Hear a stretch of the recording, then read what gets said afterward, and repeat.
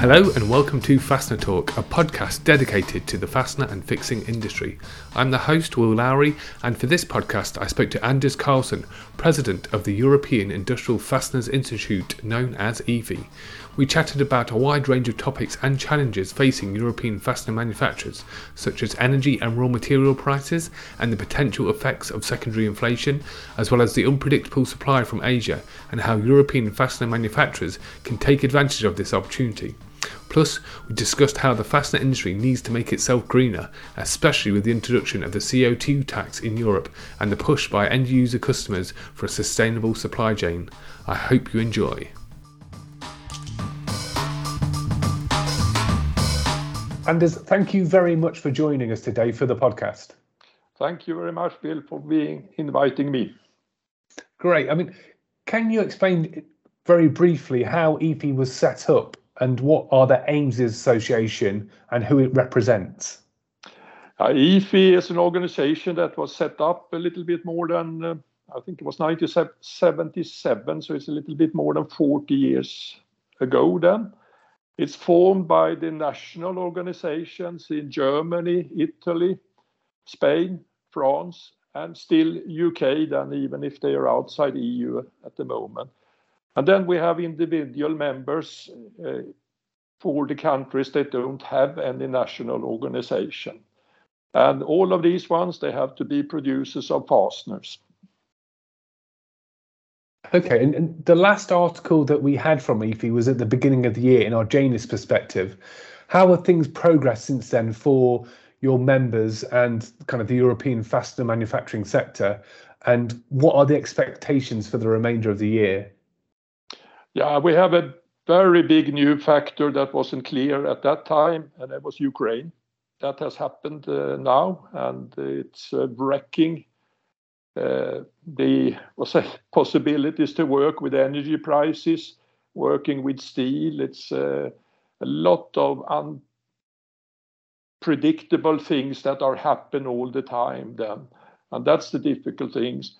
And then this same thing has happened with the pandemic in China has turned up. We have a number of boats lying outside China, so it's difficult to get components into Europe.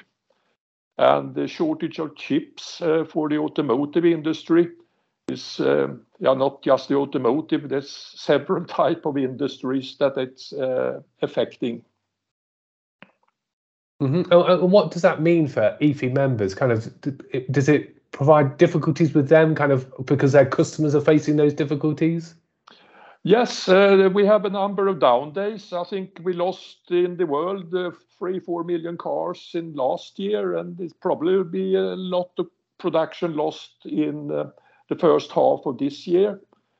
Some people said that this was go away very quickly. I do not think that at all. I think it will continue for quite a while. And we've seen, there are statistics about how many cars are being lost in the world. I haven't got how much it was for the first quarter, but I think it was a number of them. Okay, obviously you mentioned the automotive sector there. What are the other key end user markets for EFI members and how are they performing at the moment? Yeah, obviously, building industry is not much affected of the semiconductor industry. So that's going on. And the biggest effect of this is in the automotive industry, I would say. Maybe in some white goods industries as well. I'm less familiar with that myself. Okay, and are there any other topics or concerns for EFI members at the moment? And are there any opportunities? Yes, of course. One day we will start to build up Ukraine again, hopefully. And hopefully it will be sooner than later. I'm not so optimistic on that fact then, but it will be an increased demand of a lot of things when that is started up. Mm-hmm. And obviously you mentioned energy prices then, how that's impacting companies.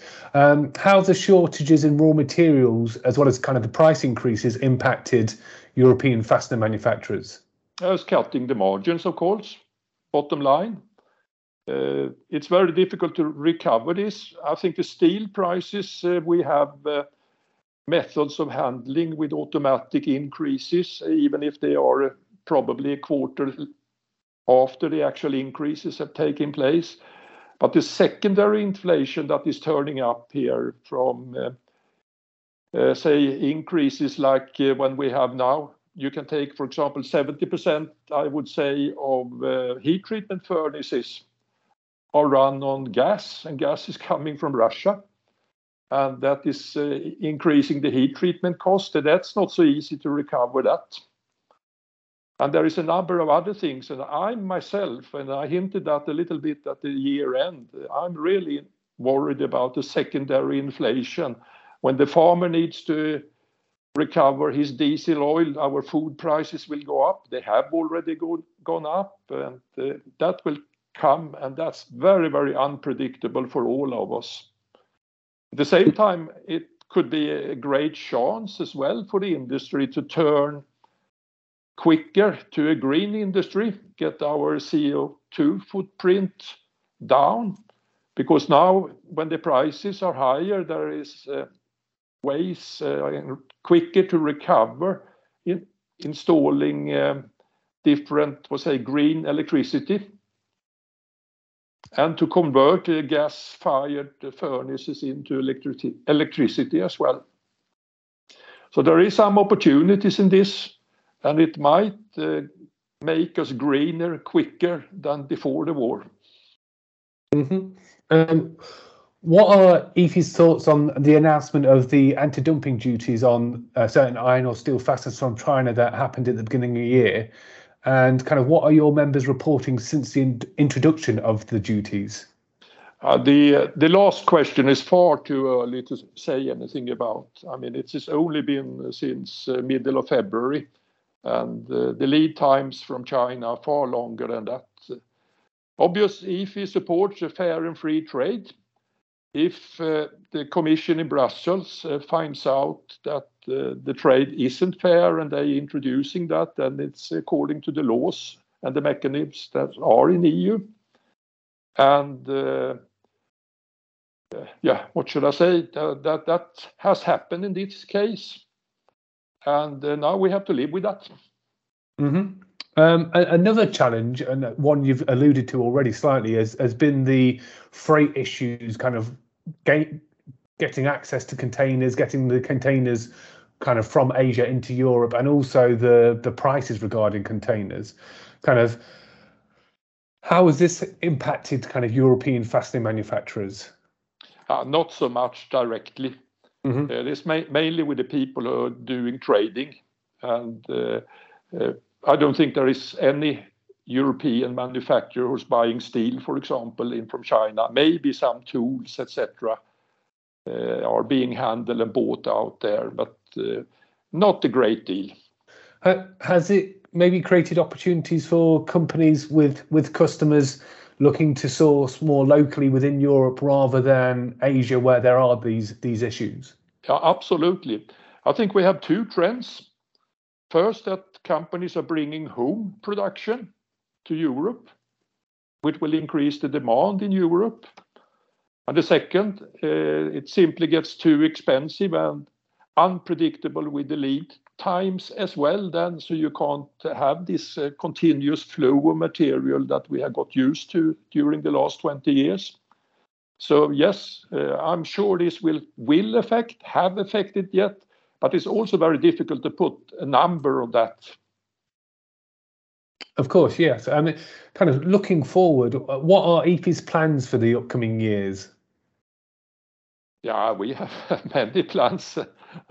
First, we want to be more noticeable. Mm-hmm. I think we have been hiding very much and not being very open.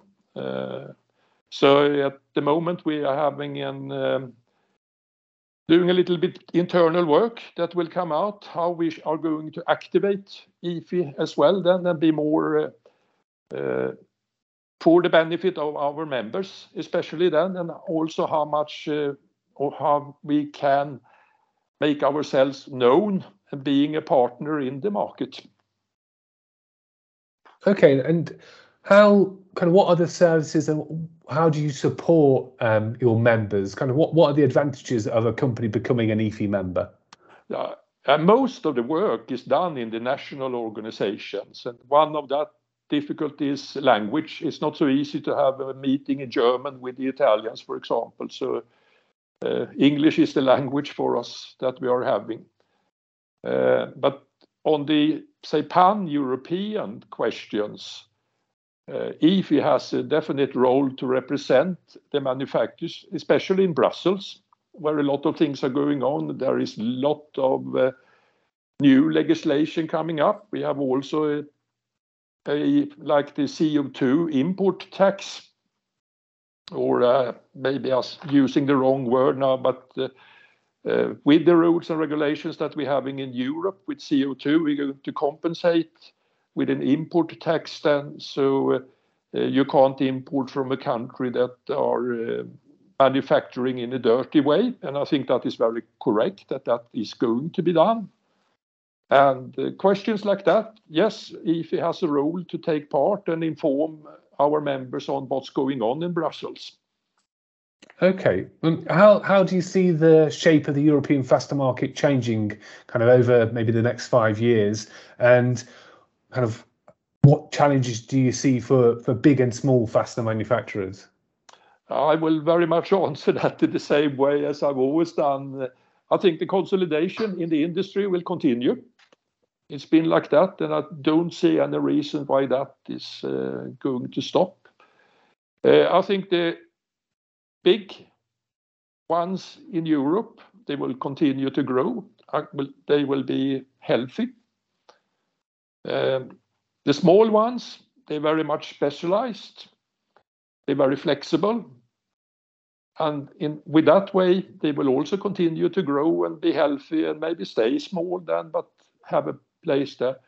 The difficult one is for the ones stuck in the middle size, who hasn't got the scale of economy or the flexibility. And they will have a difficult time, I think. Mm-hmm. You mentioned the CO2 tax previously. Kind of one of the big topics at the moment is sustainability.